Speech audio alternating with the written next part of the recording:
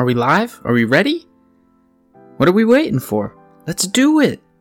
Let's get into this. Ladies and gentlemen, what is up? How are you? You can't tell me. I know you can't tell me. Well, you could, actually. You could. You could go to thestateoftheuniverse.com, all one word, spell it right, don't put any spaces, and you could tell me how you're doing, but you probably won't. Why? Because I don't know. Why won't you? Laziness, maybe? But welcome to the show. My name's Brendan. This is the State of the Universe. And this, my friends, is soon to be the greatest podcast ever created. And I don't say that lightly. Listen, I don't say that lightly, okay? You might think I say that lightly, but I say that heavily. There's a lot of weight in those words. I've said it before. I'll say it again. I'll say it every day. I'll say it every other day. I'll say it twice a day. I say it every morning when I take my multivitamins. I say, I have the soon-to-be World Championship podcast called The State of the Universe. Do you know where Malta is? You ever hear of Malta? Sounds like a cereal, eh? Well, it's not. It's a country. And my podcast was number 28 on the charts in Malta. The charts. I'm not talking about the science charts. I'm not talking about the astronomy charts. I'm not talking about the politics charts. I'm talking about the charts. All of them, across the board. In Malta? I didn't even know that was a place until I read that statistic. So, you know, we're just making moves over here. So while you might be sitting down, I'm standing up.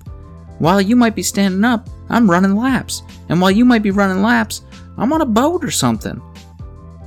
But the bottom line is, I'm moving. And I'm grooving, and hopefully you are too, to this incredible tune. Do you hear this? If you want to know where you can get this, check out the description. You can maybe get it too. Or you can use it illegally. That's an option, right? Can't stop you. The internet's a free place. You can do whatever the hell you want to do. That's actually what's great about it. Like me right now, making one of the greatest podcasts to ever exist. On the internet, because I can. And it doesn't even take much work, outside of sitting down, buying a bunch of equipment. Just kidding, it actually takes a ton of work. You know, people always say that lightly, like this doesn't take much work. Nah, it takes so much. So much that you just can't do it. You can't keep up. Because while you're in a boat, guess what I'm doing? Driving on land. You're stuck in a lake on a boat, and I'm driving laps around that lake. And there's nothing you can do. You're stuck. You're stuck in the mud. Welcome to this. Thanks for tuning in. Now that I've talked for 45 minutes about nothing, I've talked for approximately 45 minutes about how many things? Let me count. 0. This episode of the podcast features me being interviewed yet again. I uploaded one of these last month. You know, I do so many interviews where I do the interviewing. I ask the questions. But I don't do many where someone asks me the questions. I often don't get to share the information that I have and the expertise that I have. And so in this episode, I get to do that. And I hope you enjoy listening to it. I'm on the Kev Baker Show, and the Kev Baker Show is heard by, I don't know the number of people, but it's a big radio show in Scotland. And it's a big radio show across the world, but it's particularly big in Scotland. His YouTube channel, I encourage you to check it out. I'll leave a link down below. Has 100,000 subs. You know? I mean, back in 2008, that was like B-list celebrity, right? It's a little different these days. But in 2008, if you had 100k subs. So in this episode, we talk about Mars, we talk about Europa, we talk about finding life in our solar system. We talk about finding life outside of our solar system. Will it happen? Is it feasible? Will we do it? Are we trying? But the bottom line is, I hope you enjoy the conversation. I hope you can get some insight from it.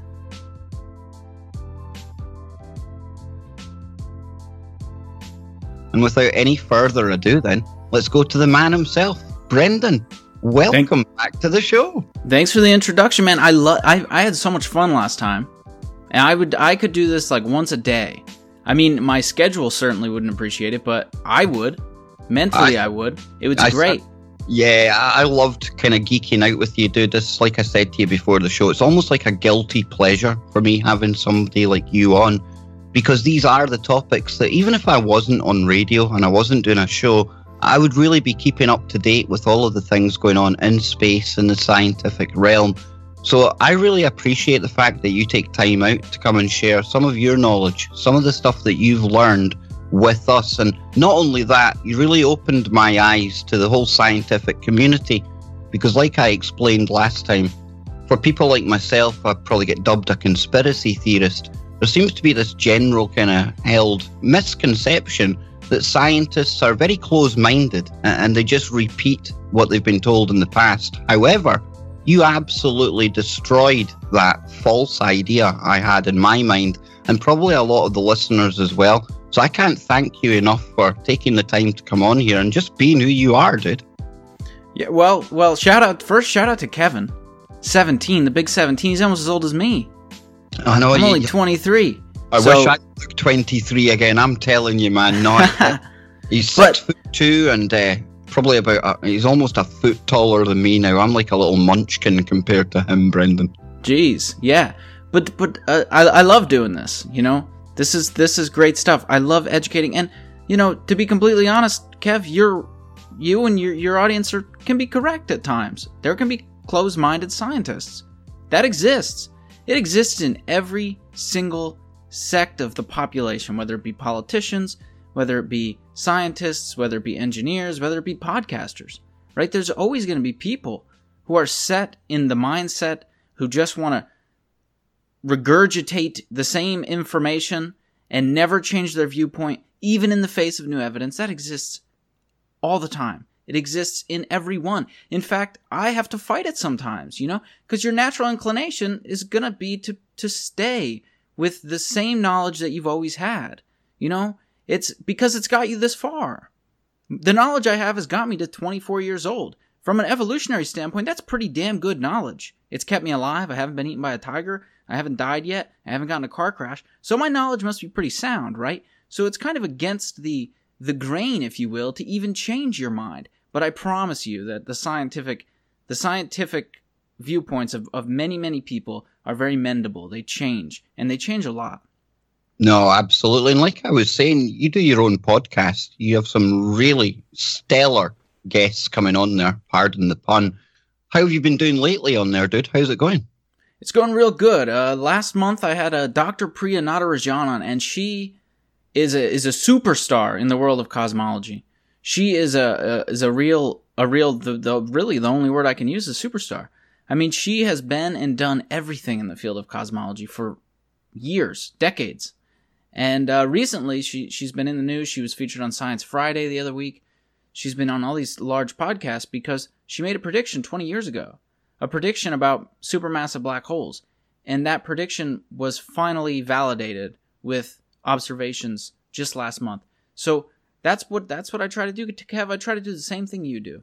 I identify people who are making strides in society, particularly for me in science. And I try to interview them. I try to understand what it is that they're doing. And I try to present it in a way that everyone can understand and that everyone can get on board and that no one feels alienated and no one feels like they're being shoved to the side. Because that, Kev, is where real progress can be made, I think.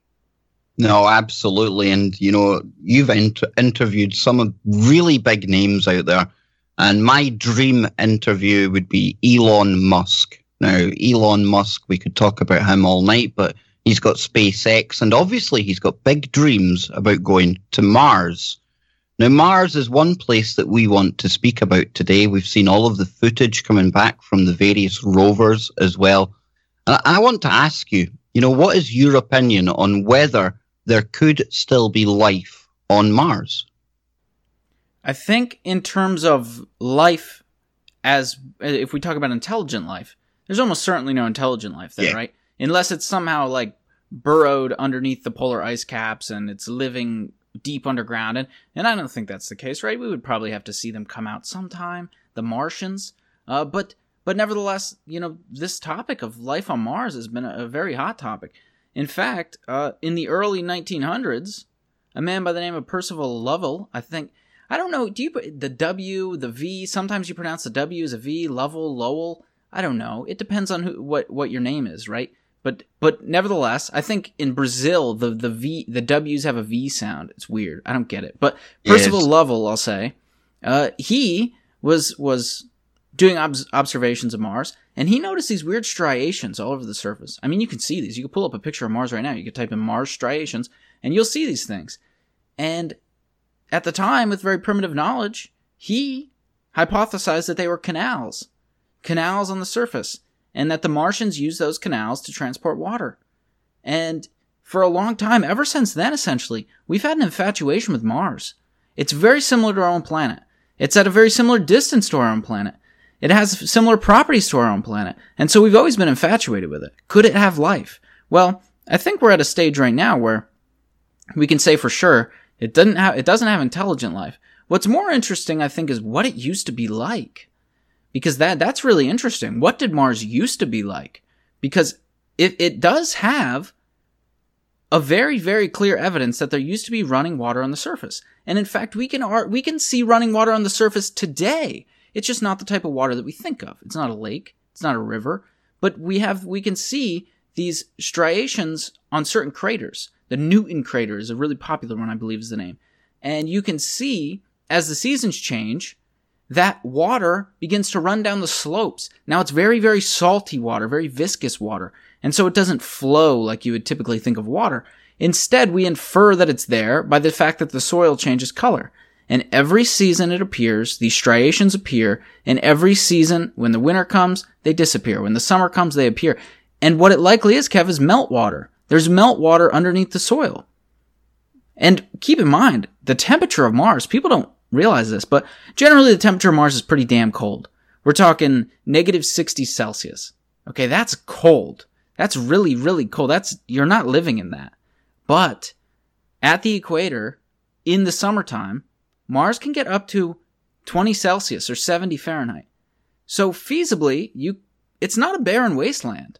And you could imagine that there could be some form of simple cellular bacterium or organisms living in the soil still. It's perfectly feasible. Yeah, we've spoke on the show with many as a guest about what Mars may have been like in the past. And, we see some structures, like you talk about there, the potential for at one point flowing water. And what would you say then? Again, we're probably speculating here, Brendan, but what would you say happened to Mars to throw it into the state that it's in now? Is there any lessons, perhaps, that we could learn from the history of Mars? Yeah. First, I'll say the one thing, and this seems to be the obvious one. This seems to be the one that most people agree on. The lack of atmosphere. Yeah. Mars has a 100 times thinner atmosphere than the Earth. Now, that is not good for temperature. The reason the Earth is as hot as it is because we have an atmosphere that can maintain heat. And in fact, it might be the thing, Kev, that your grandchildren one day will be shaking their fist at, because it will be the thing that ends up causing climate change, is the fact that we have such a dense atmosphere. Noticeable climate change that begins to really cause severe repercussions on the Earth, but that's a different topic for a different time. The point is, the atmosphere is very thin. And so I've heard this, I've seen this in the literature a lot. What might happen, Kev, is you have water that evaporates. Just like water on Earth. You have a water cycle, right? But because the atmosphere is so thin, the water, it can escape the atmosphere when it evaporates into the upper levels of atmosphere. It doesn't come back down as rain. Instead, it can break free from the planet because there's nothing holding it in. And so what might have happened is, if you had an active water cycle on Mars, over time, water molecules evaporate into the upper atmosphere, and when they're in the upper atmosphere, they can very easily just escape the planet. Because Mars is not as big as Earth, which means the surface gravity isn't as severe, and the atmosphere isn't very dense. So there's nothing really holding it there. That's something that's been tossed around in the literature a lot, that if you did at one point have large oceans, they could have, over the course of millions or billions of years, have evaporated and then escaped the planet. And then that might very well be what happened. Now, there's still a ton of water on Mars, right? Trapped in the polar ice caps. There's a hell of a lot. Like, enough to cover the whole surface with this number sounds wrong, but I'm going to say it anyway, because unlike some scientists are boring, man, and they don't want to speculate, and they don't want to sound dumb, and they don't want to sound stupid. I'm okay sounding stupid. I'll do it all day. I am stupid half the time. But I think I remember reading this, correct me if I'm wrong, viewers, I'm sure you will, that if you were to melt all of the polar ice caps, you could cover the surface of Mars with a 1 to 2 mile thick, or kilometer we could say, a 1 to 2 kilometer thick surface ocean. Now that's pretty incredible. Wow. Now, back to where I started here, Elon Musk colonizing Mars. Is Mars still in what would be regarded as the Goldilocks zone of, where it's just right for us to actually set up there? What I'm getting at is, do you think that humans can eventually live on another planet like Mars?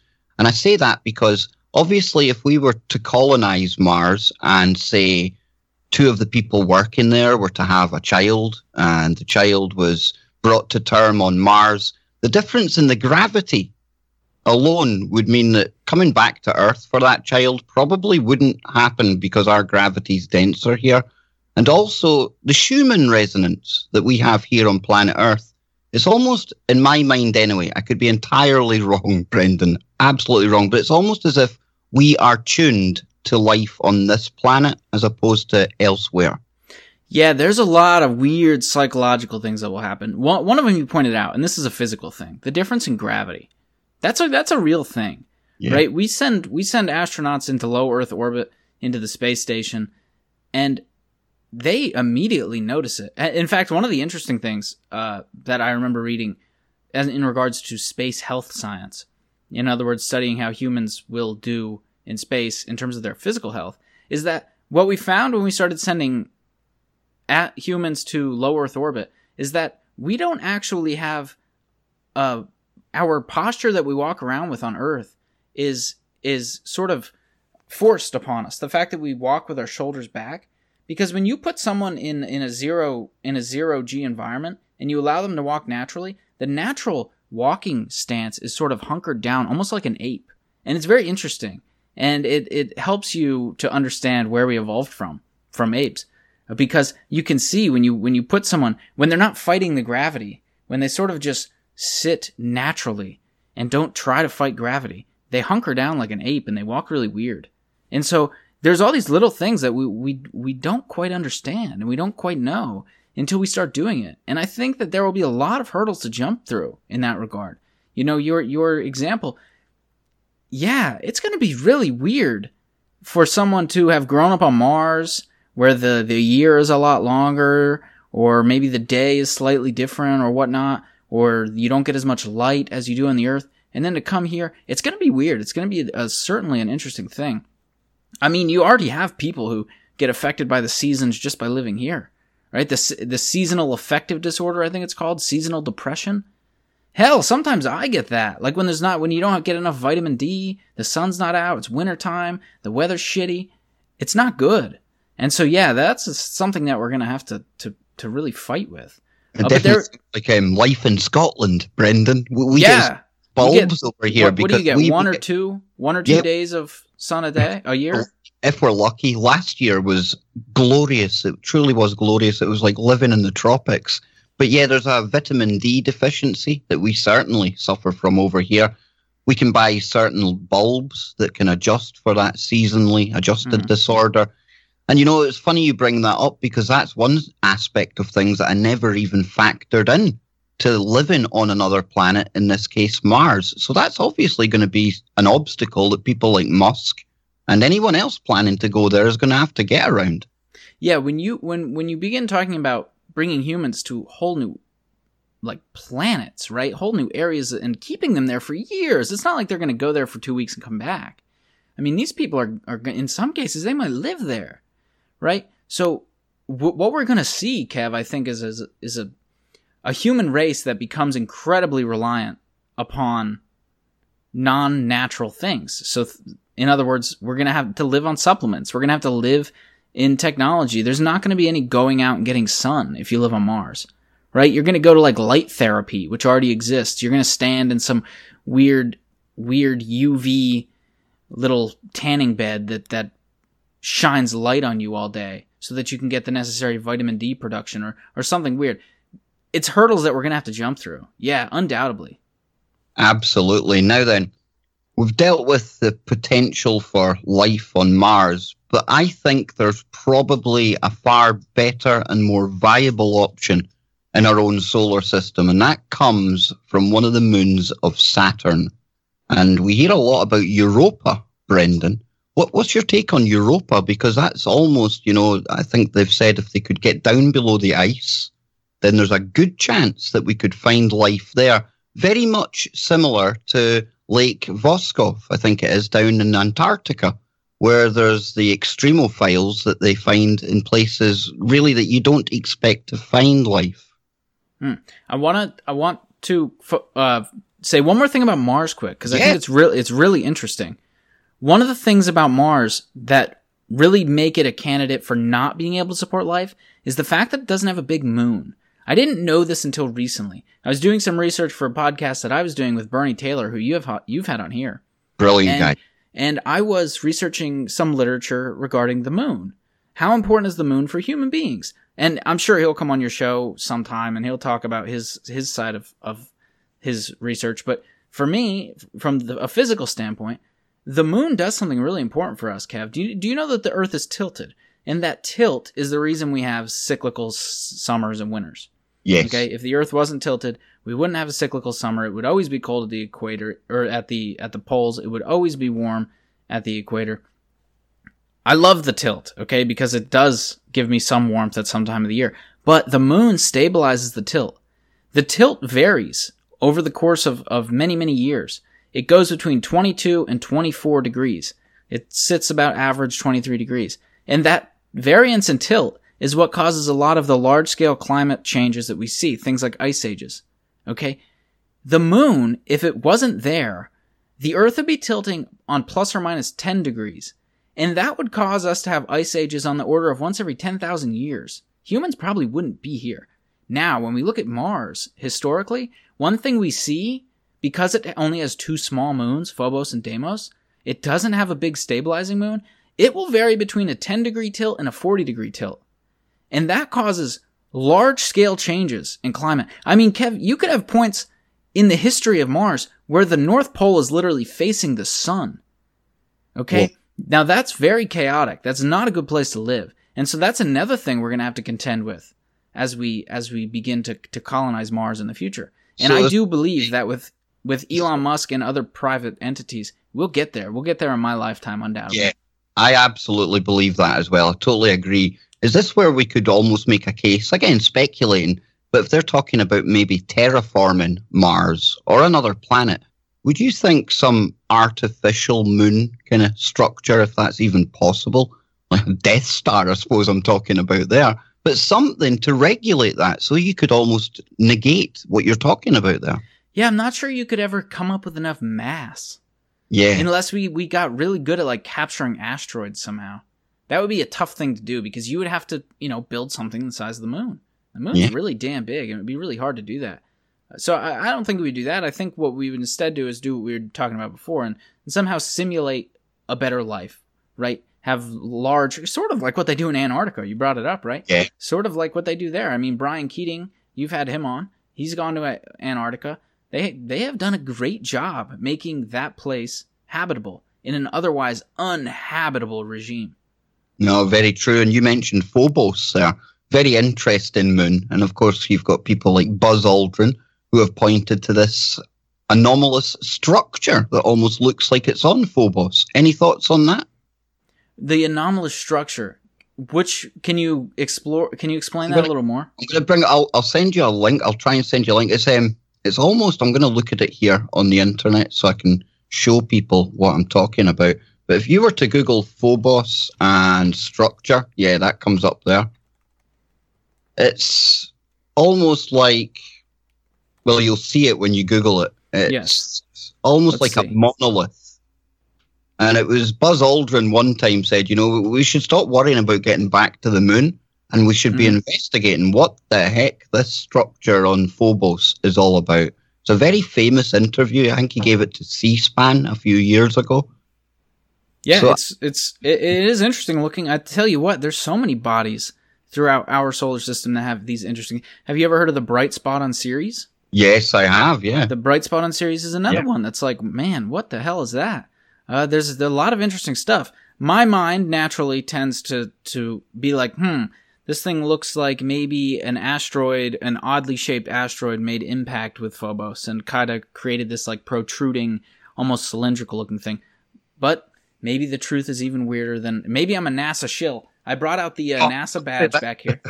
Don't say that. People will be calling us NASA shells, dude. I know. I brought out the NASA badge because I know your viewers are big fans of NASA. Oh, yeah. And so that was given to me by a friend of mine who works at the Johnson Space Center down in Houston. So we got that on display. But yeah, that's certainly interesting. There's a lot of things like that should be explored. That could be explored. Absolutely. And, back to our own moon before we venture to Europa after the break. I find it very interesting that our moon is so perfect. You look at a solar eclipse and it just happens to be exactly the right size to give us that beautiful aurora that we see coming off the sun when it goes in front of it. Like you say, without the moon being there, it's almost perfect for life on this planet. In fact, without it, life might not be possible. That's correct. Have you ever seen a total solar eclipse? Yes, I have. Yeah, I have. Luckily enough, it was just a couple of years ago. It was a little cloudy, but still managed to see it. Yes, it's incredible, and there's no natural explanation for that. Oh. There's no reason that the moon is just big enough to cover the sun. It could have been. It could have been too small. It could have been much bigger. It's certainly an interesting thing to bring up, and pure chance, I guess. It's definitely really, really weird. But before we go to the break, we won't touch on Europa yet. I'll let you tell people where they can find your podcast, how they can keep up to date with you. Because like I said, when the last time you were on, I urge anyone who's into these topics to really follow what you're doing, because you do bring on some of the biggest names when it comes to science and all the stuff we like to speculate on here. So let people know where they can find you, Brendan. Yeah, well, I encourage everyone to reach out. Watch the podcast. It's called The State of the Universe. It can be found on iTunes. It can be found on Google Play. It can be found on... Brendan Drackler is my special guest here tonight. He comes to us from the Rochester Institute of Technology. I got it right this time. Last time when he was on, I gave out the wrong university. But Brendan, we got cut off by the break, and I would love for you to share with the audience where they can keep up to date with your work, because you have your own podcast. Yes. It's called The State of the Universe. You can go to thestateoftheuniverse.com. No spaces, all one word. Hopefully that's a good website name. Most of you can get there. It's available everywhere. I mean, YouTube, Spreaker, Stitcher. I did podcast platforms that don't even exist anymore, I don't think. Like Blueberry. That's one? I don't know if people use that. I just went out, I started throwing it everywhere. So you can find it wherever. Google Play, iTunes. I encourage you to listen. Next month, I'll have some of the biggest names I've ever had. I'll have some Nobel laureates on the podcast associated with gravitational wave discoveries. I'm just trying to grow. I'm just trying to get good at this. I'm trying to get really good at this. I'm trying to give science an outlet. I don't think that it has been given a good enough outlet yet. I think that a lot of the people in charge of disseminating science, Kev, alienate a large population by assuming that they're stupid, by assuming that they don't know anything. And that's why you have these things like flat Earth. That's why they grow. Because you look in the face of people and you tell them they're stupid. You tell them they're stupid because they want to propose some alternate theory, when in fact, education is the answer. I mean, I just don't think it's being done perfectly, and I hope to right that wrong. So yeah, check it out. Give it a rating, give it a review, 5 stars, or you suck. I mean, that's it, Kev, really. If you don't rate the podcast 5 stars, you just suck. And I'll be getting that on the iTunes for sure. Such a brilliant way to download things and keep up to date with it. But before the break, we were starting to venture further out into our own solar system. And one of the most interesting places that I think we both agree needs further investigation is one of the moons around Saturn. And there's many moons there, but this one is Europa. Now, we hear about Europa a lot. I've even heard NASA talking about the potential for going there on a mission at some point. Do you think this is our best candidate for finding microbial life, some kind of life form below the surface? Yeah, actually, Europa's around Jupiter. Jupiter can. See, there we go. I mean, they all have, they have like 70 moons, so it's okay to mix them up every now and again. But see, we're learning all the time here. Learning all the time. Yeah, that's good. Now, yes, I think that Europa. I said this to you on the break, and I stick with it. I think Europa is the single most interesting body if we're in the business of trying to find life, and we're serious about that.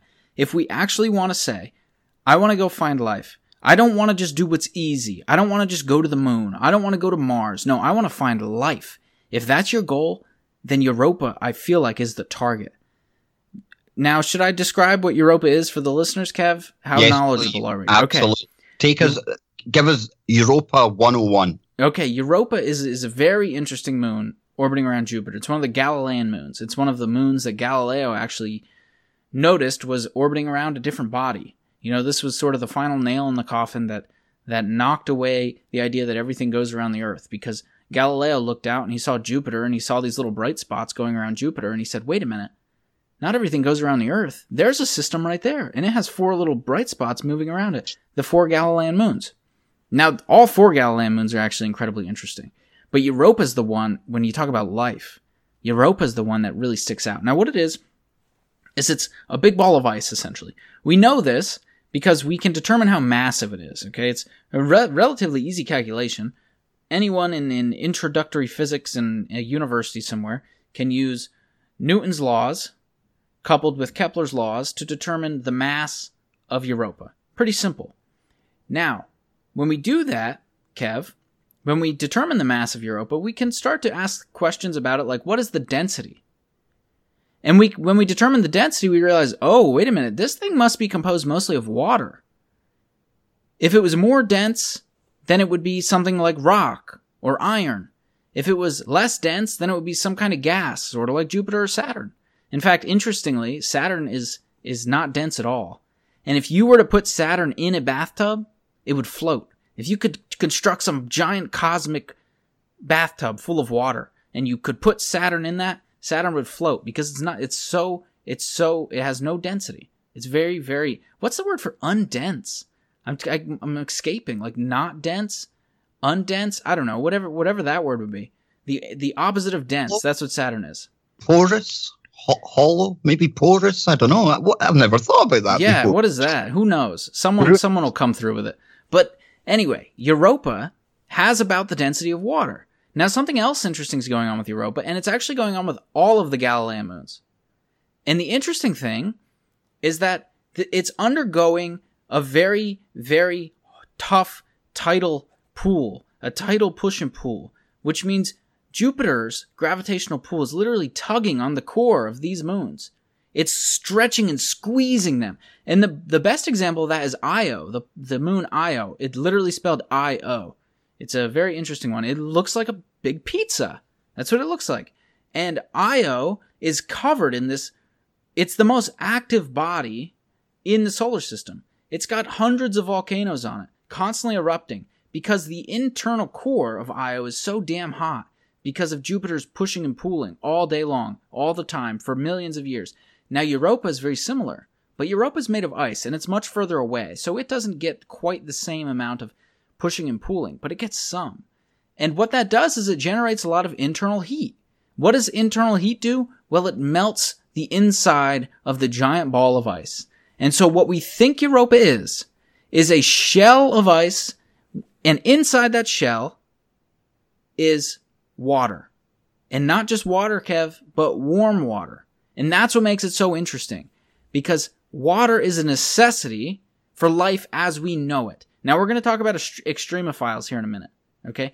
But we don't even have to talk about extremophiles when we talk about Europa, because feasibly, you could have perfectly normal water-bearing creatures inside of the warm waters of Europa, because it's not like this thing is going to be super cold. It's melted.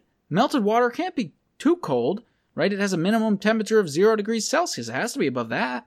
So it's a very interesting body. And I think NASA or any spacefaring person, ESA, the Canadian Space Agency, some private company, I don't care, anyone, should devise a way to go to Europa and explore what is beneath the ice. Now, that is a monumental task. It's a really damn hard thing to do. It's not going to be easy, but I think that we should be putting some focus on it, and we're not. Absolutely. And, I'm just looking at some of the diagrams here, like a cross section, and you can see almost like the vents on the bottom, potential vents that are causing the water to heat up. And we can see on our own planet that we have some of the strangest life forms that are able to live down around these vents. In fact, it's conducive to life down there. And that's what makes this, for me anyway, such an interesting location, because if life can survive and thrive at the bottom of our oceans with these volcanic vents and things like that, then who's to say it can't happen on Europa? Yeah, that's very true. This is a problem when we talk about habitable life. I think it's a systemic problem. I think that too often we back ourselves into a corner when we talk about habitable life, because we can find organisms here on our own planet that live in the most extreme of conditions. I mean, we're talking about organisms that can live at negative 20 Celsius or even up to 120 Celsius. I don't know, Kev, have you been to Yellowstone National Park in Wyoming? I haven't, but I'd love to go there. It's actually my favorite place that I've ever been to in my entire life. It is the most beautiful place in the world. And I think part of it is that you're on edge. You're on edge because it's a supervolcano. Yellowstone is a massive supervolcano. And I had Michael Polland, who is actually the person in charge of monitoring that volcano, the man in charge. He was on my podcast, and he assured me that I shouldn't be worried. It's not just going to blow up. There will be warning signs. But still, when you're there and you're walking on the ground and everything's active, I mean, you can see geysers, you can see these perfect pools of boiling water. You can't help but think like, oh my God, is this thing going to blow up? Am I going to die? It's definitely like a real primal feeling you get when you're there, walking around and hiking. You're on top of a supervolcano. But something very interesting happens in Yellowstone.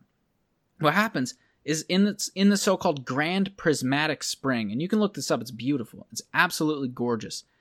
What it has is a multitude of colors.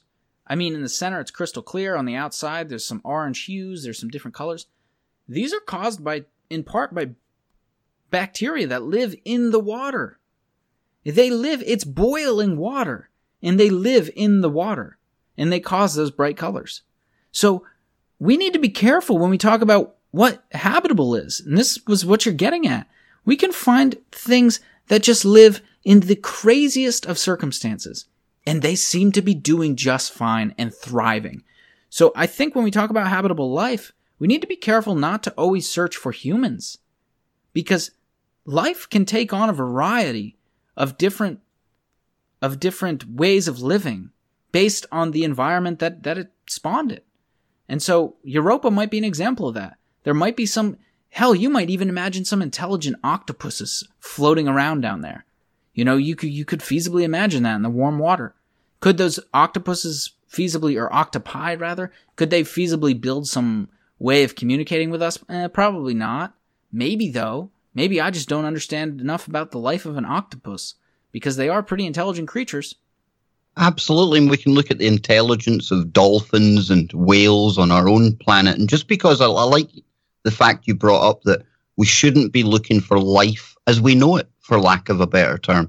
Life can possibly survive and thrive in many different conditions, some that we would not even pay attention to. We would think it was absolutely ridiculous for life to spring up there. And even this carbon-based form of life that we are, I've sometimes speculated, and told people maybe we need to open our minds, because I like sci-fi shows, obviously. Brendan, I'm sure you liked them when you were growing up, and you hear about silicon-based life, stuff like that. And I think we have to open our minds to the potential for finding life that is nothing like we expect it to be.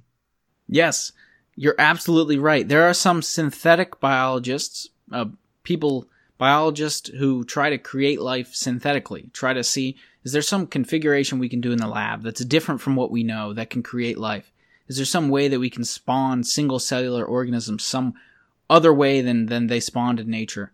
And what they're finding is that, yeah, there's some unique ways in which nature can create life. I've, in fact, recently, please don't quiz me on this because I'm not a biologist, but I just remember reading sort of a popular article on this. Synthetic biologists were able to come up with 4 new pairs in DNA. So rather than the 4 that you're used to, the 4 amino acids that you're used to pairing, nucleotides, in fact, I think they're called, this particular synthetic biologist was able to come up with 8. So this creates a diversity in life that we haven't seen before in nature. But nevertheless, you can do it in a laboratory. And if you can do it in a laboratory, what's to say that the universe isn't doing it in its laboratory somewhere far away? So what do you think the likelihood is then of, in our lifetime, seeing some kind of mission launched to end this speculation, drill down beneath the surface of Europa and answer all of this? Do you think it's going to happen, or is it a bit too far out there yet? It doesn't look good. I'll say that. I know that there is proposed missions to do a flyby of Europa. Right now, we have had spacecraft that have flew by the Jupiter system before, and that's how we know what we do know about Europa. I mean, we have pretty damn good pictures of it. You can find pretty nice pictures of it, and in those pictures, you can see striations across the surface. If you look up any picture of Europa, I'm sure you'll see them. These striations that go across the surface, and those striations may very well have been due to the fact that ice cracked at one point. The ice cracked, which let the subsurface ocean come up to the surface and refreeze. And that's why you have different colors. The different colors indicate the fact that the ice has frozen more recently than the surrounding ice. That's possible. And if that's possible, then there is undoubtedly a subsurface ocean, and we should be exploring it. I am not in agreement with NASA's sometimes slow undertaking of things. And of course, it has to be that way. It has to be slow because the funding is finite, right? In an ideal world, you would have unlimited funds and you could do 1 million projects and you could hire 1 million people and you could get shit done super fast. But I also think that NASA, I am a critic.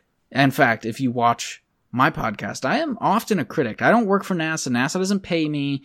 I am not affiliated with them. They don't sponsor my research directly. They're certainly interested in what my research will show because there's people working for NASA that are interested in black holes, but they don't pay me directly. And so I am oftentimes a critic of NASA and how slow they go sometimes, right? There's this new lunar gateway that they're planning on doing. The lunar gateway is a space station that orbits the moon. I think it's a waste of time.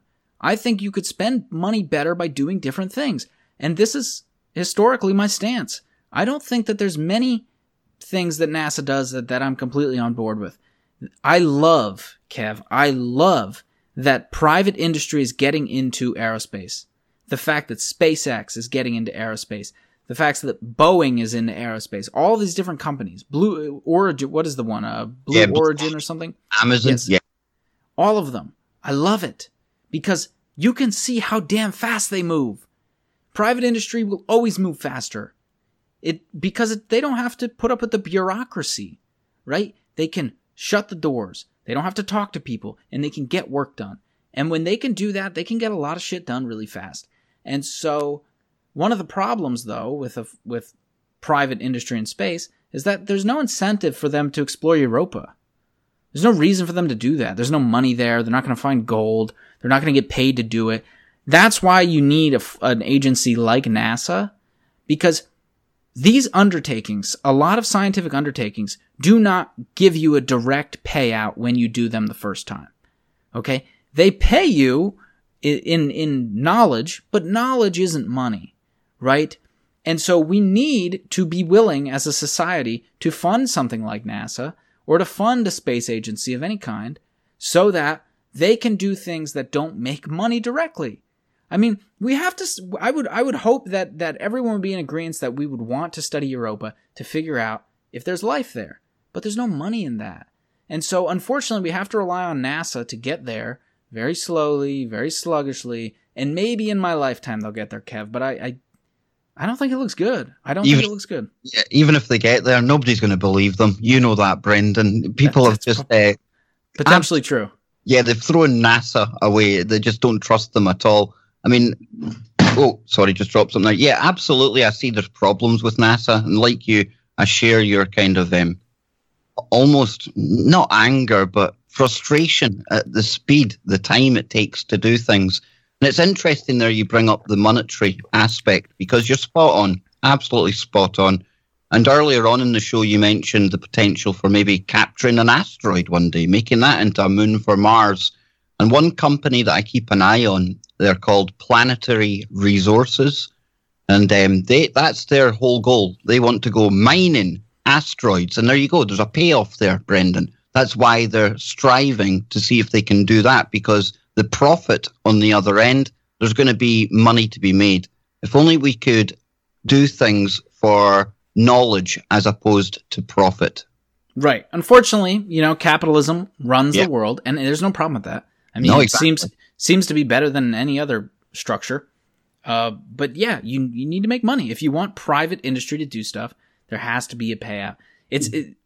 Asteroid mining is a really good example, because that's going to be, I think that in our lifetime will be something that emerges, something that becomes really popular. And that might be the very first sort of space commerce. Space tourism might be the first. I think we're almost getting to that now, where people can buy tickets to go to low Earth orbit. That will begin happening.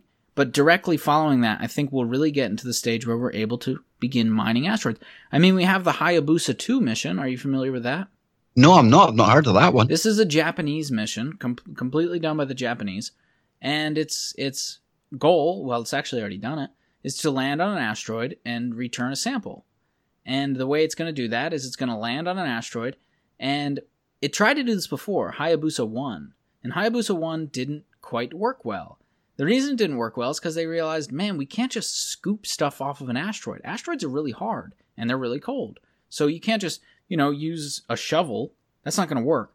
So Hayabusa 2, very interestingly, actually lands on the surface and shoots a bullet into the asteroid. The bullet breaks up the rock beneath it and sprays a bunch of dust and backscatter into the air, and Hayabusa 2 collects the sample, and then it flies away. It's very interesting. And when it gets back, if it gets back successfully, we'll analyze the asteroid, and then we'll know what are asteroids made of in the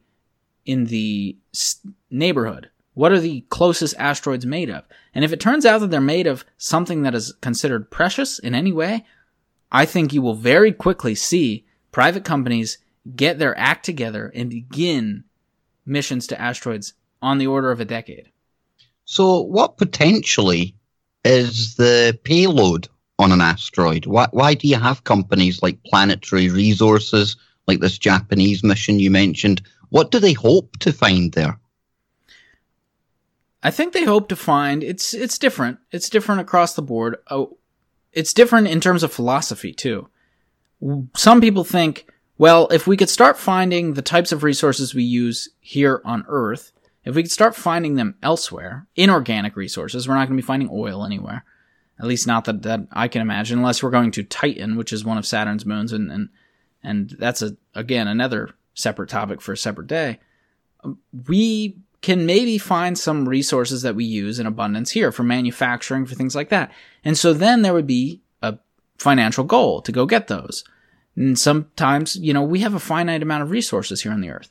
So eventually we're going to run out of them. It's going to be a long time, specifically for some things. Some things, the resources are almost infinite when we're talking about some resources, but not all of them are. And so you could have a philosophy that you want to start using up the seemingly infinite resources in the asteroid belt instead of exhausting the resources on the Earth. Now, other people might say, well, I want to find precious metals. Could there be gold out there? There's gold on the Earth, which means there's probably gold in asteroids. We formed out of the same material. There's gold. There's diamonds here. Could there be... diamonds is actually a bad example because diamonds are partially made with organic compounds, I believe. But the point is, you could find some precious metals. You could find silver, gold, things like that, things that have value.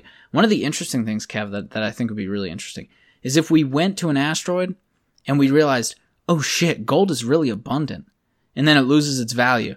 That's something that the cynical side of me would find humorous. Yeah, absolutely. I share that humor of yours there. That would be quite funny.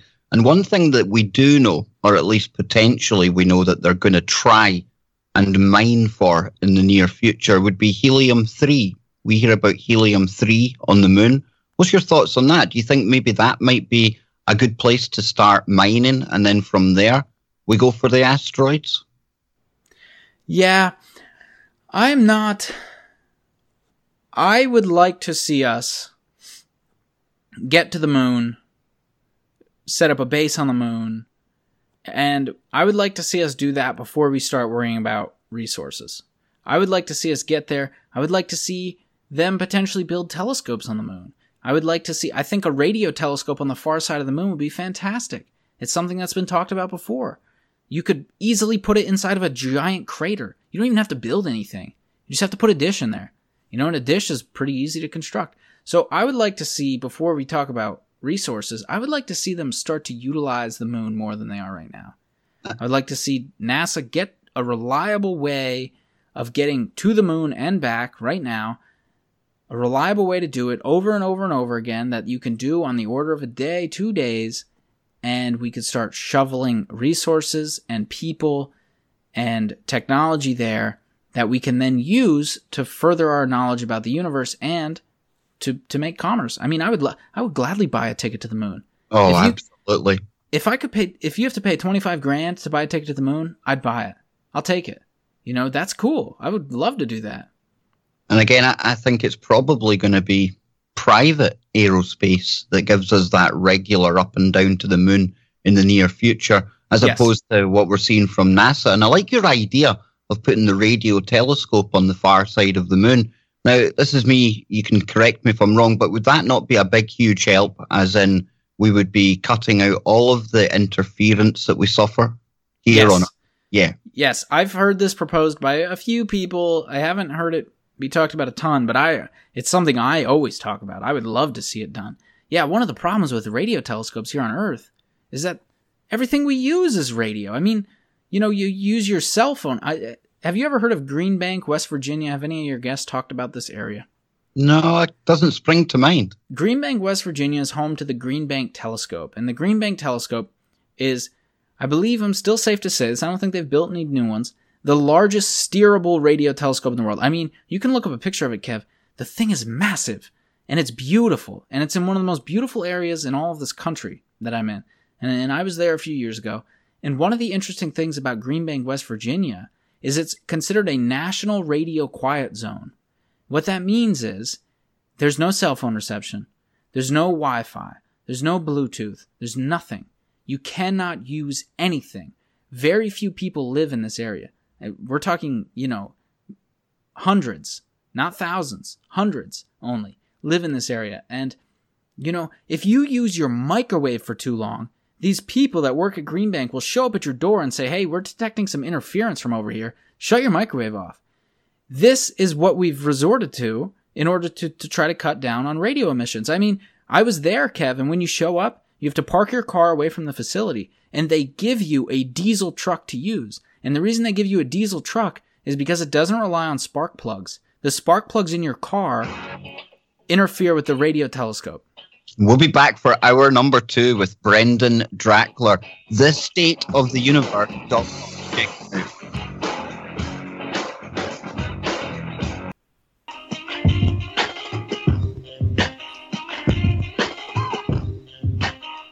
Hour number 2 on today's Kev Baker Show, and I need to remind everyone out there, I was feeling kind of lonely at the start of the show today. The chat room was looking really empty, and that probably has something to do with the fact that last weekend, the USA put their clocks forward, and because we are a US-based network, that means we adjust seasonally over here. So for the next 2 weeks, the Kev Baker Show, if you're living east of the USA, it's going to be 1 hour earlier. Over here in the UK, it's a 9 p.m. start. So please take note of that. For the next 2 weeks, we're going to be on at the hour earlier of 9 p.m. And today I'm joined by a returning guest and somebody I really love hanging out with and talking to on the show, Brendan Drackler. And he comes to us from the Rochester Institute of Technology. We're getting into space. Before the break, we were talking about this really cool telescope that I had no idea about. And Brendan, you were telling me, if you want to use technology when you're in this location, you basically have to go into like a private secret vault, right? Yeah, there's this. So the entire building where all the technology is stored is in what's called a Faraday cage. And what that is it's like this giant, they have copper wiring running through all of the walls and all of the windows. I mean, there's no such thing as an open window at this place, right? Because if you open your window, there's still going to be this wall, these wires running through it of copper. And the reason they do that is so that no electromagnetic radiation can escape and interfere with the telescope. It's all blocked. You know, it's essentially like the inside of a microwave. You know, when you look at a microwave, you can see your food inside. There's like these little holes in the front. Those little holes are just big enough so that the microwaves can't get out and hurt you. But you can still see your food. Visible light can still get out. The radio waves work the same way inside of this Faraday cage. And so when you want to use a computer, I was telling you, Kev, that, you know, it's like a bank vault. You step inside of one of these doors and they shut this giant massive door behind you, literally like a bank vault. And then you have to walk in the second set of doors and you can use your computers and send your emails and whatnot. But it's all blocked off. You're in a giant vault. You can't see out the windows. There's nothing. And the reason they do that is so that they can get really good readings on radio emissions of objects very, very far away. Because everything we use relies on radio. And I was saying, and I'm not sure if this got caught before the break, but when you go there, they give you a vehicle to use that is a diesel vehicle.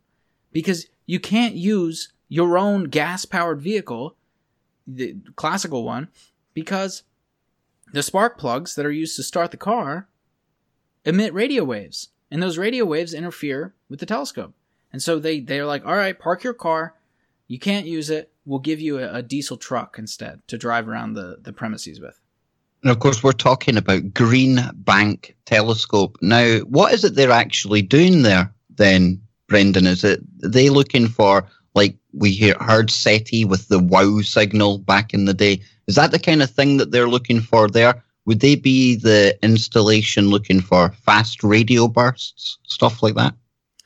They are not primarily looking for any of that. What they do mostly is they have a very user-friendly system, and people can submit proposals to use their telescopes, and they can look at essentially whatever they want to look at, whether it be giant gas clouds. That's a very popular one in the local universe, or they want to look at the center of the galaxy, or they want to look at a star, or, you know, whatever they want to look at, they can submit a proposal. I know that one of the telescopes there, this is actually interesting. When I was there, this was a few years ago, and it might have changed since then, but I got to climb, they allowed me to climb with a guide and a few other people, the second biggest telescope there. And it's pretty big in its own right. I think it's called the 140 meter telescope. Or maybe just the 40 meter, one of those two. Maybe just 40. Yeah, 40 meters is pretty damn big. I don't think it's 140. Yeah. But so these metric units confuse me because the United States uses stupid units, and they've been hammered into my head by the schooling. When it's the same as the fact we have different times of the year to put our clocks backwards and forwards. Why can't we just have some global standard if we're going to mess about with time? Oh, daylight savings time is the most useless thing that we embark on. It really is. I just don't get it. I don't understand it. It's to maximize the amount of hours in the day that it's bright out while humans are awake. But wake up earlier. You know, you don't inconvenience everyone just so you don't have to wake up earlier. It's the worst. Half my audience, you know, they miss the first hour of the show for a couple of weeks every year because of this pesky daylight saving stuff that goes on. It really frustrates me, dude. Yeah, it's one of those weird things that we do as a society that we decide not to change. It's similar to using Fahrenheit in the United States. Yeah. I don't get it. There's no real use. There actually is utility in it. I say this all the time when there's a little bit of utility in that I think Fahrenheit's actually a really good human scale in the sense that 0 is really cold and 100 is really hot, but neither will kill you, right? In the case of Celsius, 0 is freezing and 100 is boiling water. So 100, you die. You're not going to be alive at 100. And 0 isn't even really that cold for, you know, Northern Hemisphere standards. So Celsius is a good scale for physics, for science, because it depends on the boiling temperature of water. But I actually do think Fahrenheit's okay for human scale. Yeah, that makes sense. And let's go back to this 40-meter dish then, because I totally kind of derailed you there. What is it they're doing on the 40-meter dish? See, Green Bank was undergoing an issue. The issue is that NASA doesn't like to fund, or really the NSF in general, the National Science Foundation, they don't love funding radio telescopes. The reason they don't love funding radio telescopes, in particular NASA doesn't love funding them, is because you can do radio astronomy from the ground.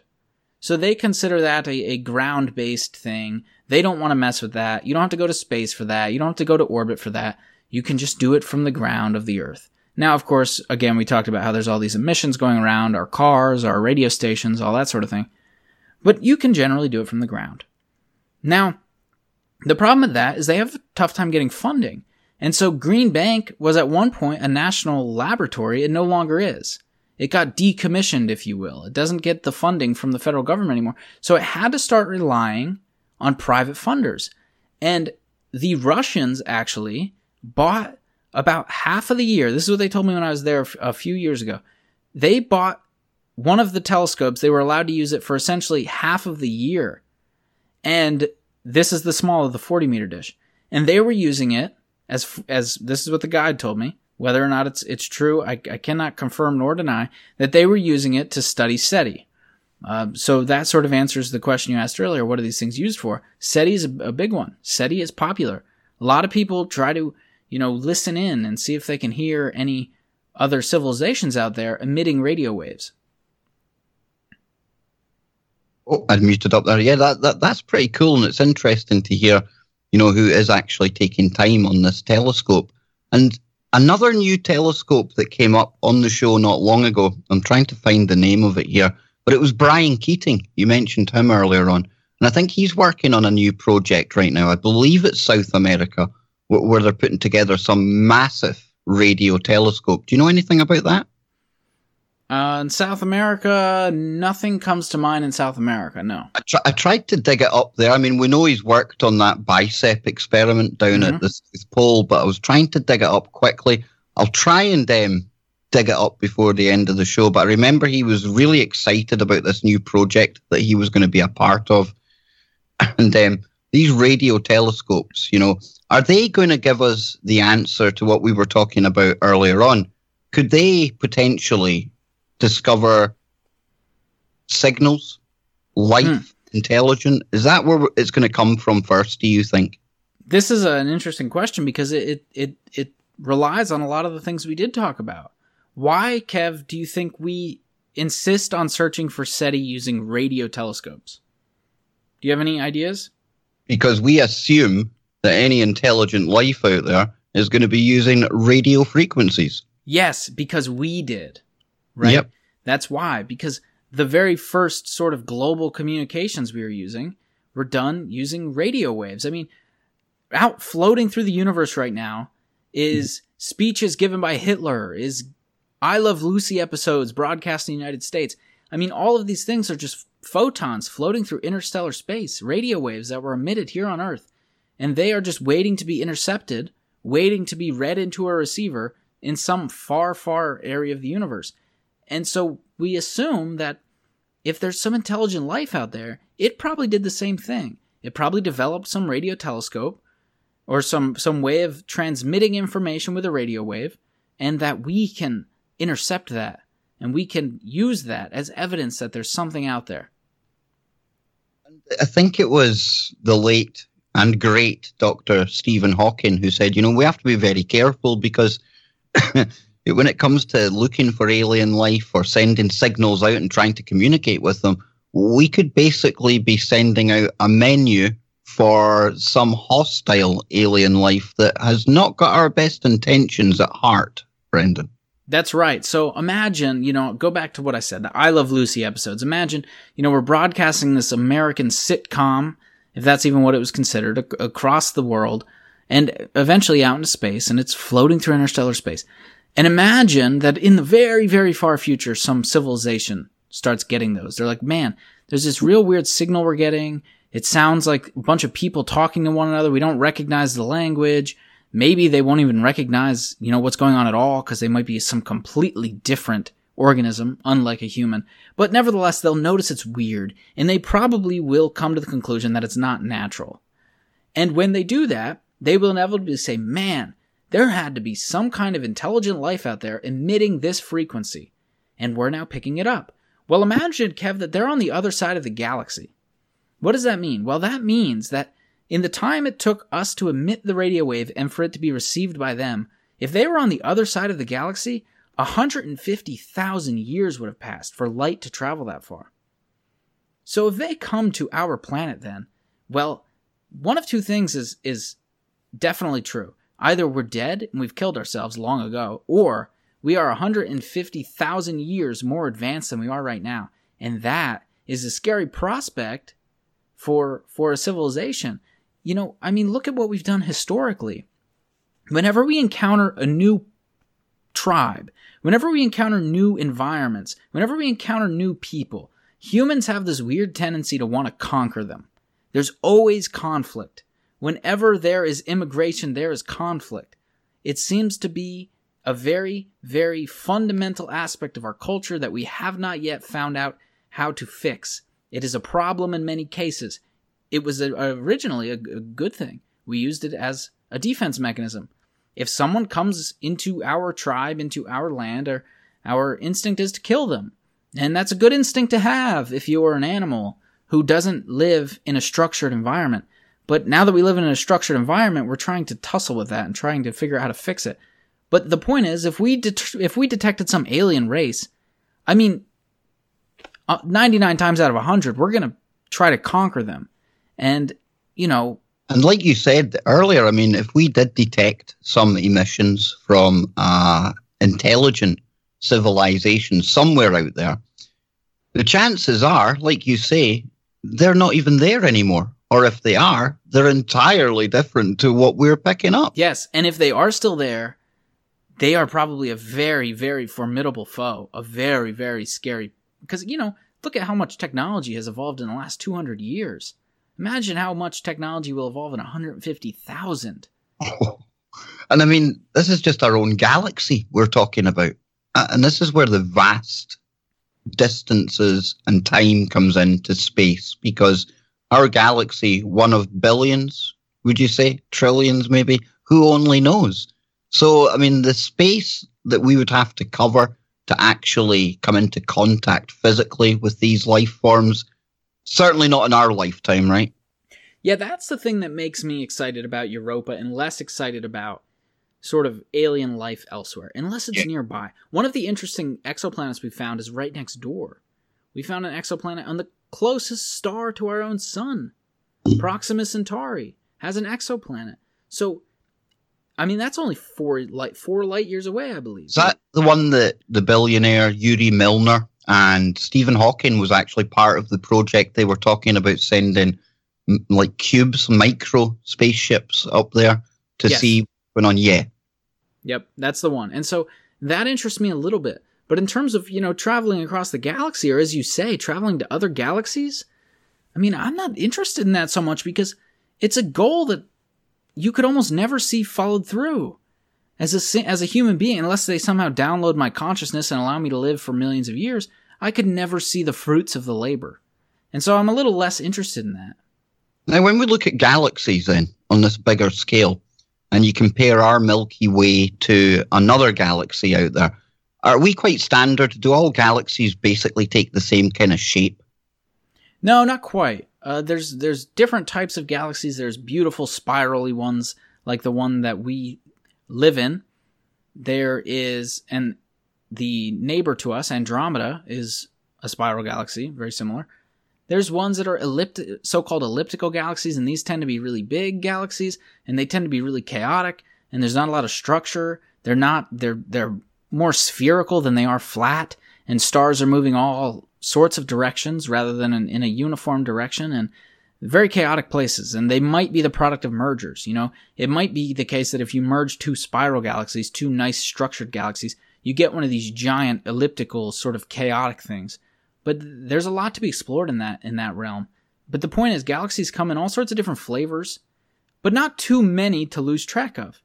They are rather uniform. We have detected so many, and there's the so-called Hubble tuning fork, which you can pull up, which is a great way to characterize the different types of galaxies that seem to be common throughout space. No, that's really interesting. And of course, you are studying what happens when two black holes merge. And black hole, center of our galaxy here, Andromeda, would that be the same then? Would the spiral ones have that black hole in common? Is that what gives it its shape? No, the black hole actually is... We can't say this for sure because induction is a weird thing, right? You can't say that just because you see a black raven, every time you see a raven it's black doesn't mean all ravens are black, right? So it's a little tough to say that all galaxies have a black hole, but I'll say that there seems to be a relationship between the black hole that a galaxy has at the center and the types of things that happen in the outside of the galaxy. I mean, there's technical relationships here that I couldn't possibly discuss, but things like called the M-sigma relation, if anyone's interested in really delving into this stuff. But the point is we can find these empirical relationships. And what these empirical relationships can teach us, Kev, is that if there's a relationship, it's probably true that every galaxy has a supermassive black hole at its center. Regardless if it's an elliptical, a spiral, or whatnot. The spiral structure is caused by something completely different. It's caused by the fact that there's a lot of gas. And the spirals are almost like traffic jams, where there's a buildup of gas. And these buildups happen rather naturally. If you put any sort of disk of gas and you make it spin, you seem to produce these spirals. In fact, we even see spirals in young stellar systems. Young stars that have gas and dust around them, even they can develop spirals sometimes. And so the spiral seems to just be almost like a traffic jam as things spin around the galactic center in a circle or an ellipse. I find it quite interesting. We talk about as above, so below here. You talk about the spiral nature of the galaxies. And of course, our own DNA, it's got a spiraled nature to it as well. Almost, things on the micro level, not exactly, but they mirror what's happening on the massive macro kind of scale. Yeah, there's a lot of interesting things that you can get into when you talk about fractals. Yeah. I mean, I can watch some fractal videos and I'm like amazed at, certain, specifically biology.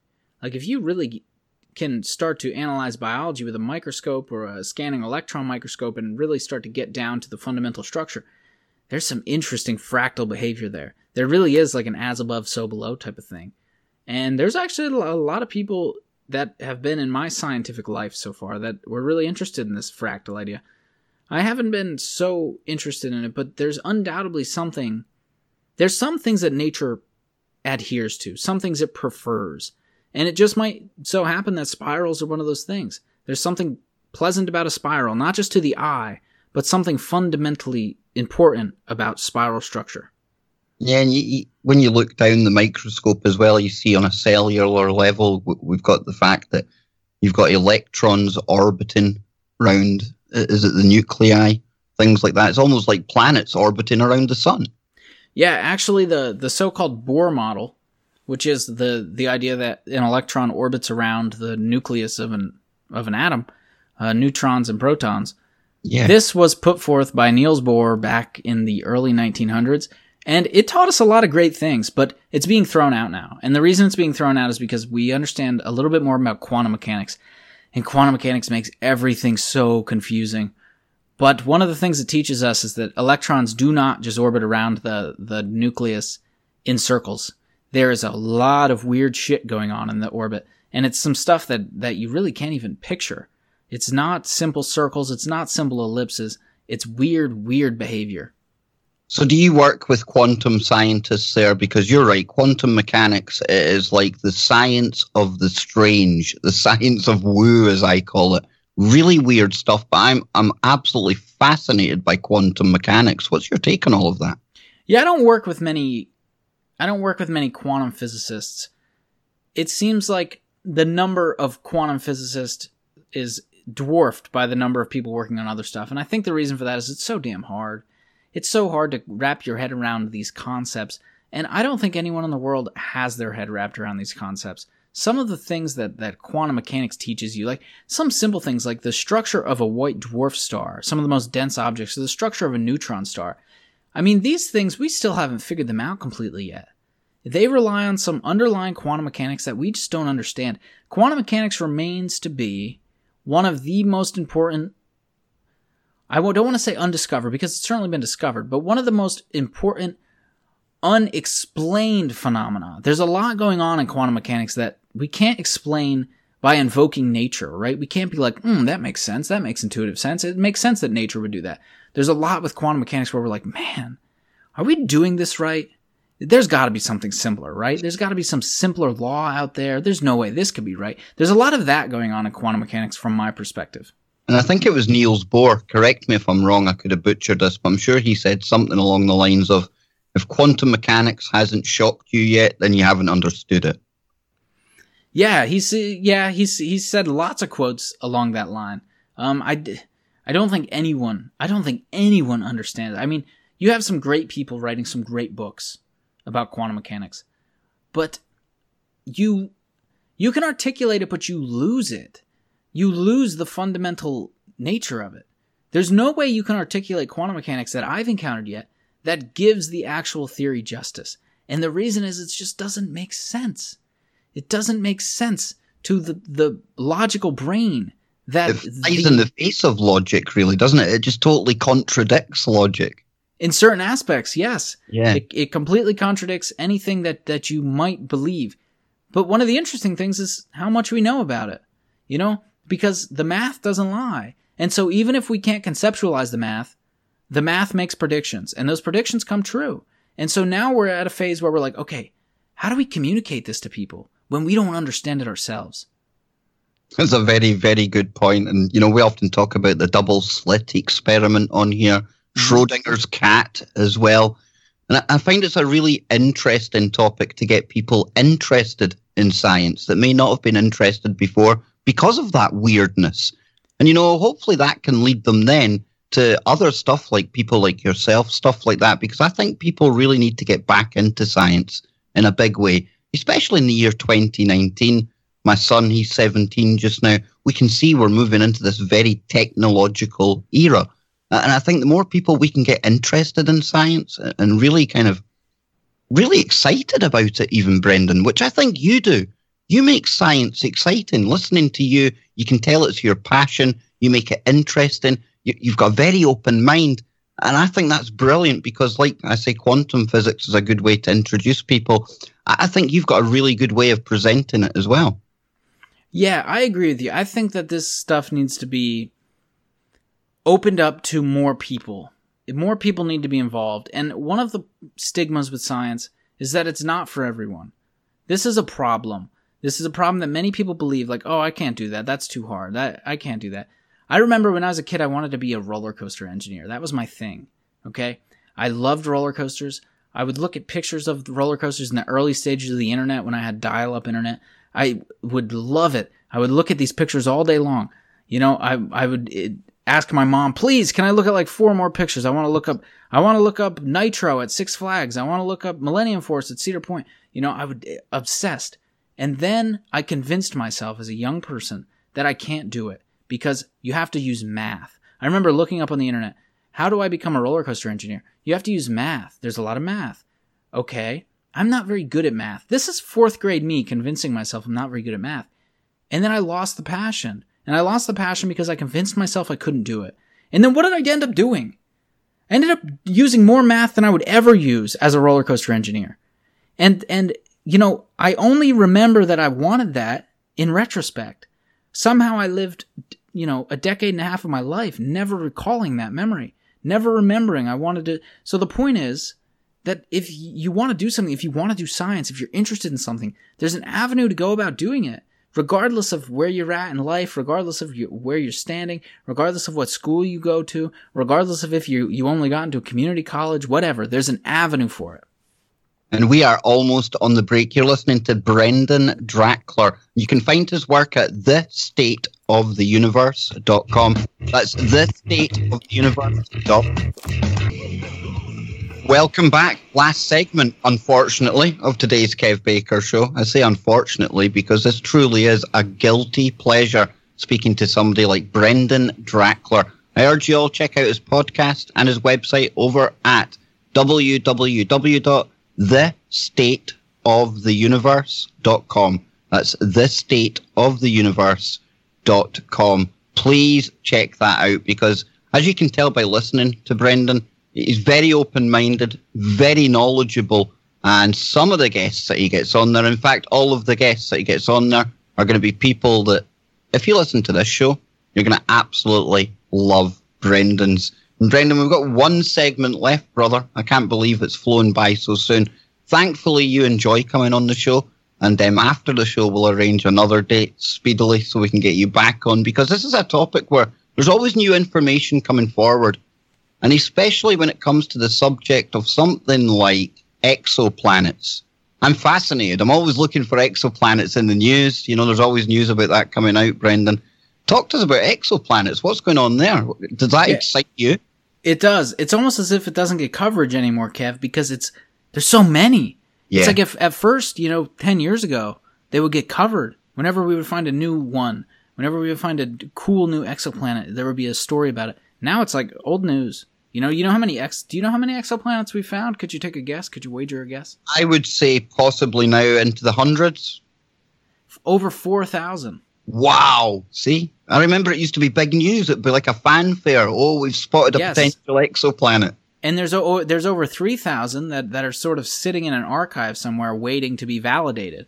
You have to have some human go through and try to figure out, is this a false detection or is this real? This is, I think we both agreed last time, this is an exciting side of artificial intelligence because that's exactly the kind of thing that AI loves, to pore over data, to look for patterns that we know about, and even find patterns that we don't know about. And I've seen one report about how they had deployed artificial intelligence, and it had actually returned results on a number of exoplanets that humans had missed. Yeah, there's a lot of... One of the problems with astronomy and astrophysics is how big the data sets are. It's really hard to get some human to pour through all that data and look at every single... you talk about... Have you heard of Galaxy Zoo? No. Galaxy Zoo is this website, and people can go on if they... I think it's still active. Galaxy Zoo is a place where people, everyday citizens, can go and classify galaxies. We've taken so many damn pictures of galaxies, but we don't have any astronomers that have enough time to sit down and classify them.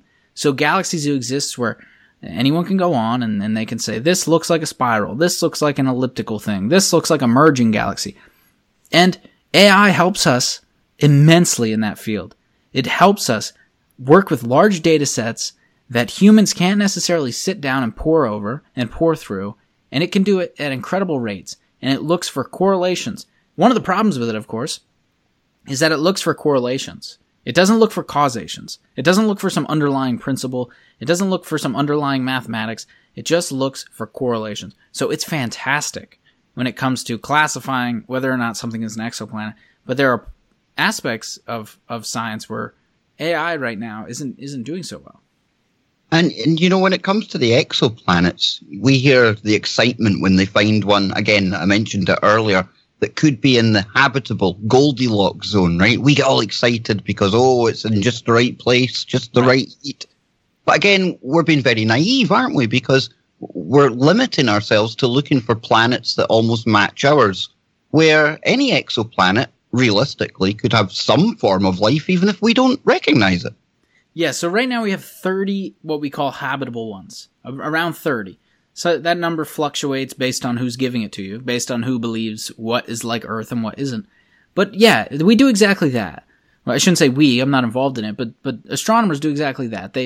They look for something that is like the Earth, ideally in what we call the habitable zone, the Goldilocks zone. Is it too warm? Is it too cold? Could there be liquid water? That sort of thing. Now, again, it's using induction, right? It's like the raven analogy I said earlier. We only know of one raven, and it's Earth. Earth is the one raven we know, and we know certain properties of it. We know, for example, you could say that it's black. And so when we look out at the universe, we say, okay, we're going to look for only black ravens. And that's maybe a naive way to look at the universe. I definitely think it is, because I think we have to open our minds and think bigger. We really need to stop putting ourselves in this box where we're looking for things that are very much along the lines that we have found here. And I think maybe then we'll start to find some of the answers, or at least potentially find some of the answers we're looking for. Yeah, it's really tough, though, because, if you're not going to assume that life only exists on Earth-like planets, then you have to start asking yourself really hard questions to answer, like, okay, where else could life be? And then you have to start thinking up all these unique ways in which life could exist. And you'd probably come up with a lot. You'd probably be like, oh my God, life could exist all over. I mean, we look at Europa. Europa is if we detected Jupiter, like some Jupiter-like planet, orbiting around a star far away, we would say there's an exoplanet, it's not habitable. But what we don't know is there's a moon orbiting around it, and underneath the ice on that moon could be life. So when we naively look for only these perfect planets, we do undoubtedly eliminate a lot of interesting places, and potentially places where life could be thriving right now. Well, what's your thoughts on the subject of panspermia, where possibly life can be seeded, say, if an asteroid strike happened? Maybe like you were saying earlier on Mars, the water gets taken up into the atmosphere and it eventually evaporates away. Is there any potential for some kind of panspermia to take place where life from one planet via a comet, via an asteroid is deposited here or somewhere else? Could that be a thing? As far as I know, we have found certain bacteria on this planet that can survive in a vacuum, that can survive in certain really cold regions, that can survive in low-pressure environments like space. So it's certainly within the confines of possibility that you have some asteroid impact and it throws rocks up into the atmosphere, or even a volcano eruption that throws rocks into the atmosphere, and inside of those rocks is some bacteria, and the bacteria travels very far away and smashes into a planet somewhere else, and it thrives. Yeah, I think that's perfectly possible. One of the problems with it is how long it would take. You know, if you were to throw a rock from the Earth, it would take millions of years. Because we were talking about light speed earlier on. If you were to go like Proxima b, you're talking 4 years at light speed, and we can't achieve anything like light speed yet. So right, and a meteorite impact isn't going to achieve anything near it either. Right, so that would be millions of years before that organism could get anywhere. Interesting. And let's speculate, about Proxima b, since it's one of the closest ones to us. We see Yuri Milner; he's wanting to go there. I mean, do you think either in the near or not so distant future we're going to discover some propulsion technique that can get us places quicker than we do now? Because currently it's not feasible for us to be going to places, especially not manned missions, Brendan, to the likes of Proxima b or further afield, right? Maybe Proxima at light speed at 4 years, but doesn't Einstein say the closer you get to the speed of light, you kind of take on absolutely huge mass? Yeah, The point is with Einstein's general theory of relativity, beating around the bush. The point is that you can't achieve the speed of light. If you weigh something, you will not ever achieve the speed of light. It will take you an infinite amount of energy to get there, more energy than is in the entire universe. You can't do it. So the best you can do is get going really fast. We're talking fractions of the speed of light, maybe 1/3, 1/2 if you get really damn good. But I think what we'll really see is nanobots. I think Stephen Hawking, was it Project Starshot? Was that the name, the technical name? One. Yeah. Yeah. The concept behind that is pretty sound, and it's something that will likely be done if we ever go to another star system, which I imagine Proxima Centauri, Proxima Centauri will likely be the one that we go to first, because it's the closest. We would be sort of silly not to. That's how we'll get there. We'll use nanobots. We'll send off a ton of them, probably 100, 200 maybe, and we'll try to come up with some way to propel them at fractions of the speed of light. It's obviously much easier to get small objects. That's why the nanobot, right? You could use some sort of light sail technology, which uses energy from solar panels, essentially, to propel you at very high speeds. You could use that. And the reason you'd want to send out hundreds or, maybe even thousands is because you'll lose a lot of them along the way. I mean, you're talking about a nanobot. If it collides with a speck of dust, it's probably done.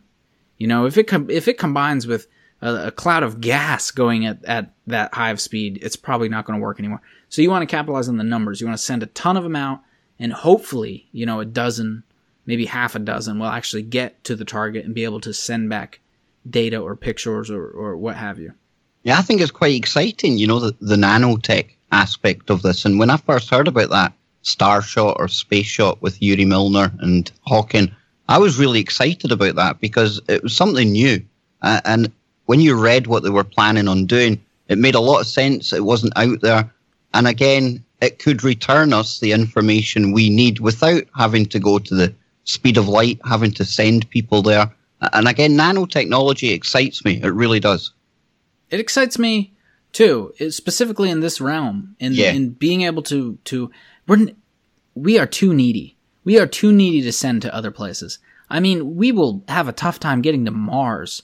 You know, you ever take your kids on a road trip, you realize they have a tough time driving an hour. Yeah. You know? I mean, humans are not good at long distance travel. If I ever have to fly internationally, I get so cranky. I hate it. I don't want to be trapped in an airplane. I don't want to be breathing the same air for hours, you know, let alone days or weeks. I mean, that just sounds like a horrible place to be. We need too much. We have to eat. We have to walk. If you could find some way to like subdue us, like you see in every science fiction movie, and put us in some vat of water and then wake us up when we're at our destination, maybe that's a way to go. But for the foreseeable future, robots are the thing to do, the thing to use, because we require too much. Yeah, and I mean, somebody you might want to try and get on your show, it would be Dr. Craig Venter. He made a presentation at NASA Ames one year where he was speculating, hypothesizing about deep space travel. And he is obviously a genetic engineer, and he was talking about maybe tweaking our DNA, say, so that we don't suffer great effects from the radiation that we would be subjected to out in space. Sounds quite sci-fi. Do you think that might be a potential in the future? Yeah, we'll have to get really clever. That's what we'll have to do. We'll have to get really clever. I almost don't think we will. I don't want to say never. Never say never, right? But no, I don't think we will ever get to a point where we're trying to send humans to other stars unless we can come up with some fantastical, what would at this point seem magical technology that can propel us. Yeah, we'll fire up a Stargate, Brendan, and me and you will walk through the event horizon. We'll come out the event horizon instantly at the other end, and we'll be there. Yeah, that's what we'll have to do. Yeah, I mean, and then we talked about this on the last episode that we did together, but it's almost due to time dilation. Even if you could travel at a high fraction of the speed of light and get to Proxima Centauri in short order, when you come back to Earth, due to the effects of time dilation, due to the fact that you were moving incredibly fast relative to the Earth, which is moving incredibly slow, then your time would have ticked much slower in your frame of reference than here on Earth. That's a really complex idea, but it is an idea that we nevertheless see because we utilize it every single day in GPS. If we did not account for time dilation with GPS, our GPS would very quickly not work. On the order of a day, it suddenly wouldn't be very precise. And on the order of a week, it couldn't get us anywhere. Time dilation is a very real effect. We take into account time dilation when we do anything in low Earth orbit. And it is something that complicates space travel. Because if you fly away, Kev, and then you come back, and you were traveling long distances at high speeds, your family might not be around anymore. Your loved ones aren't going to be around anymore. Hell, you might get back and find the Earth went to war in your absence, and no one's around anymore. So it's real weird. It's super weird. No, that's a really good point, and it's something that I've been aware of for years. You hear about it in sci-fi stuff. You read about it all the time, and again, this is one of these things where sometimes I wonder if we are meant to go deep into space, because like I was saying to you at the start, it's almost as if we're toned or kind of tuned into this planet, And like you say there, going away out at these speeds, coming back, it's just not practical. Yeah, the only way it could be practical is if you put a group of people, 30 people or so, on a spaceship, and you say, this is your civilization now. Just you 30. You'll live together. You'll spend your life together. You'll be on this little pod. You'll be traveling through space at very high speed. And when you get back here, no one you know is going to be here. It's going to be an entire new regime. It could be an entire new government. The United States could be gone. The space agency that you work for could be gone. So these are your people now. This is your civilization. and ship them off and let them live their lives. And, I could imagine sending a bunch of these off in all different directions, and you have these little bubbles of civilization, because that's the only way that you would have a way to have human contact, because there's no way I don't think you could psychologically deal with going away and coming back and all of the people you knew and the world that you knew is completely different. I wouldn't expect anyone to do that to themselves. That'd be like the ultimate form of panspermia, wouldn't it? Sending like little pods of people out to go and inhabit other planets that they may come across that are viable along the way. Right. Yeah. I mean, that's like the only feasible way that I could imagine to handle the situation and keep human beings sane. Because I would not want to, you were in the military, Kev. I'm sure you had periods where you went away from your friends and family and came back just maybe years or months later, and everything just felt so different. Could you imagine decades or centuries? Or generations, gone. Well, let's talk about our own star then for the final kind of bit of this show, because I've heard a lot of talk, and I know this isn't your area, like your specific area. However, talk of a grand solar minimum, and we mentioned ice ages earlier on, and we see more and more now scientific reports coming out saying that we could be entering some kind of cooling period. What's the score with our star, dude? Are we quite safe for the near future? What do you see happening in the short term as opposed in regards to climate change, shall we say? Well, in terms of the surface temperature of the sun, I think we're pretty safe.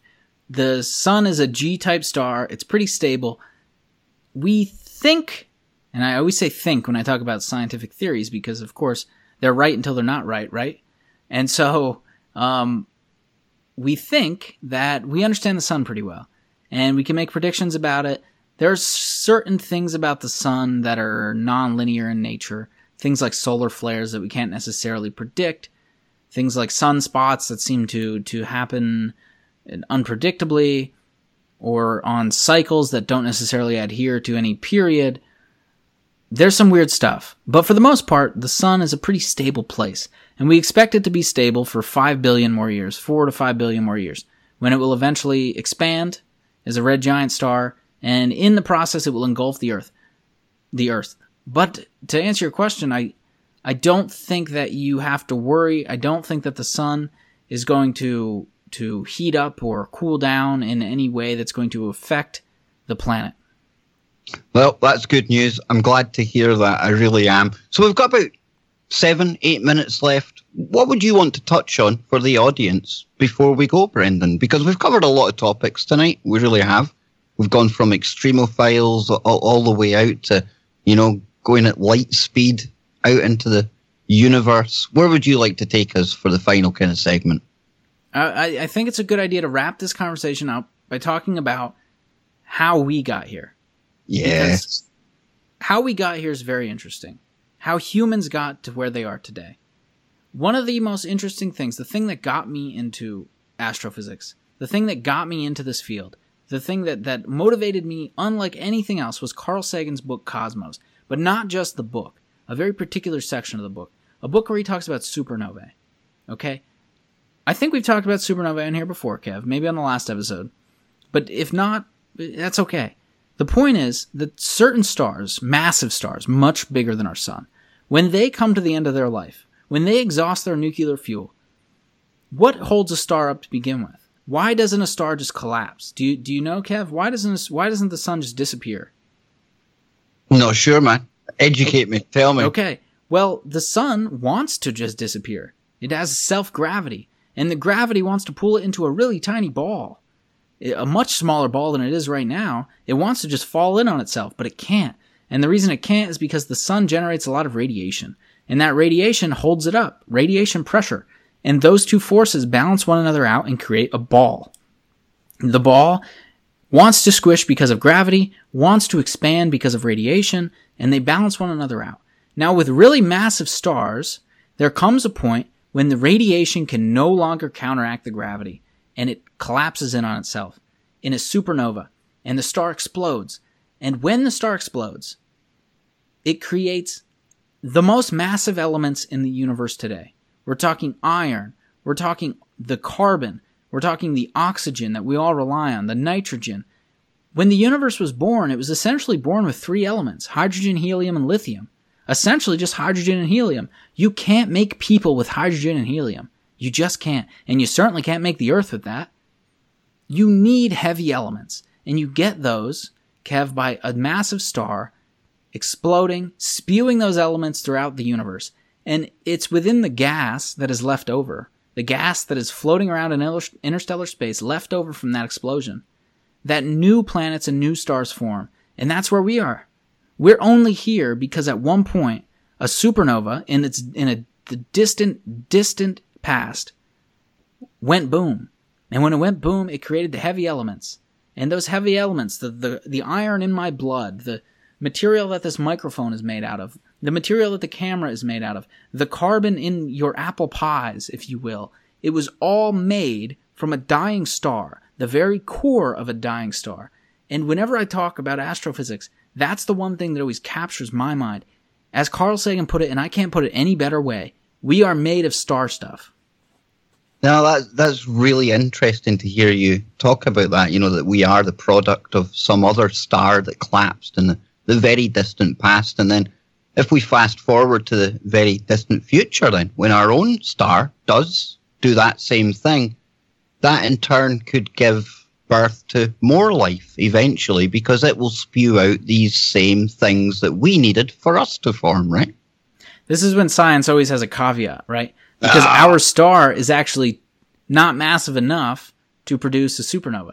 It will likely gently... The thing that really shocks me, and for people out there, I think you can see it on YouTube, when you compare our star size to the other stars that are out there, we are absolutely minute. We're hardly even relevant. It's incredible. You look up like not an image, but sort of a comparison, if you will, to the star Betelgeuse or Betelgeuse, depending on how you pronounce it. It's such an interesting thing. And that is a star that is very prominent in the night sky of anyone in the northern hemisphere. And that star could go supernova any day. We could wake up tomorrow and you would look up into the sky and you'd be like, oh my God, that's amazing. It would be as bright as the full moon, just right up there in the sky for everyone to see. And that's really cool. And that could happen tomorrow. It could happen next week. It could happen in, 100 years. Now, but how far away is that one, Brendan? I'm not sure how far away it is, but nevertheless, you would be able to see it. You'd be able to see it very evident. Could that have happened already and we just haven't seen the light from it yet? Yes, absolutely. Yes, because there is a finite travel time of light. So yeah, in fact, I think it's far enough away that it almost surely blew up. It almost surely blew up already. And we are just waiting for the light to get to us from that explosion. You mentioned LIGO earlier on. Is that the kind of thing that they're attempting to pick up on when these stars do go supernova and they explode? We pick up some of, they call it the gravitational waves that are caused? There is certain gravitational wave detectors in our future that will try to pick up the ripples in space-time from a supernova. But right now, we're just at the phase where we can pick up gravitational waves put off by black holes merging. So when black holes merge or neutron stars merge, they have what's called a ring down. They spin incredibly fast. They orbit around one another in fractions of a second. I mean, you're talking the most massive objects in the universe orbiting around one another hundreds of times per second. That's incredible. And that literally puts ripples in space-time itself. And we can detect those ripples with an instrument like LIGO. Wow, that's amazing, dude. And again, I've been really, really... I can't thank you enough for today. I can't, because I've learned a lot. I'm sure the audience have learned a lot as well. And we've even had a laugh at NASA, even though we'll be called NASA shills because we think the world is round and things like that. But I'm a round Earth shill, I'll admit it. Yes, I'm a globalist, definitely. So before we go tonight, I have to give you a couple of minutes just to let people know where to follow you, where they can find you. And on behalf of myself and the audience, definitely, please, the best of luck with your podcast and come back and join us sometime soon. Thanks for listening. I hope that you enjoyed that episode. If you did, please rate the podcast 5 stars on iTunes or whatever platform you use. It really helps us grow. It helps get eyes on the show. Subscribe on YouTube, follow me on Twitter and Instagram, @Brendan Drackler. Thank you for listening, people.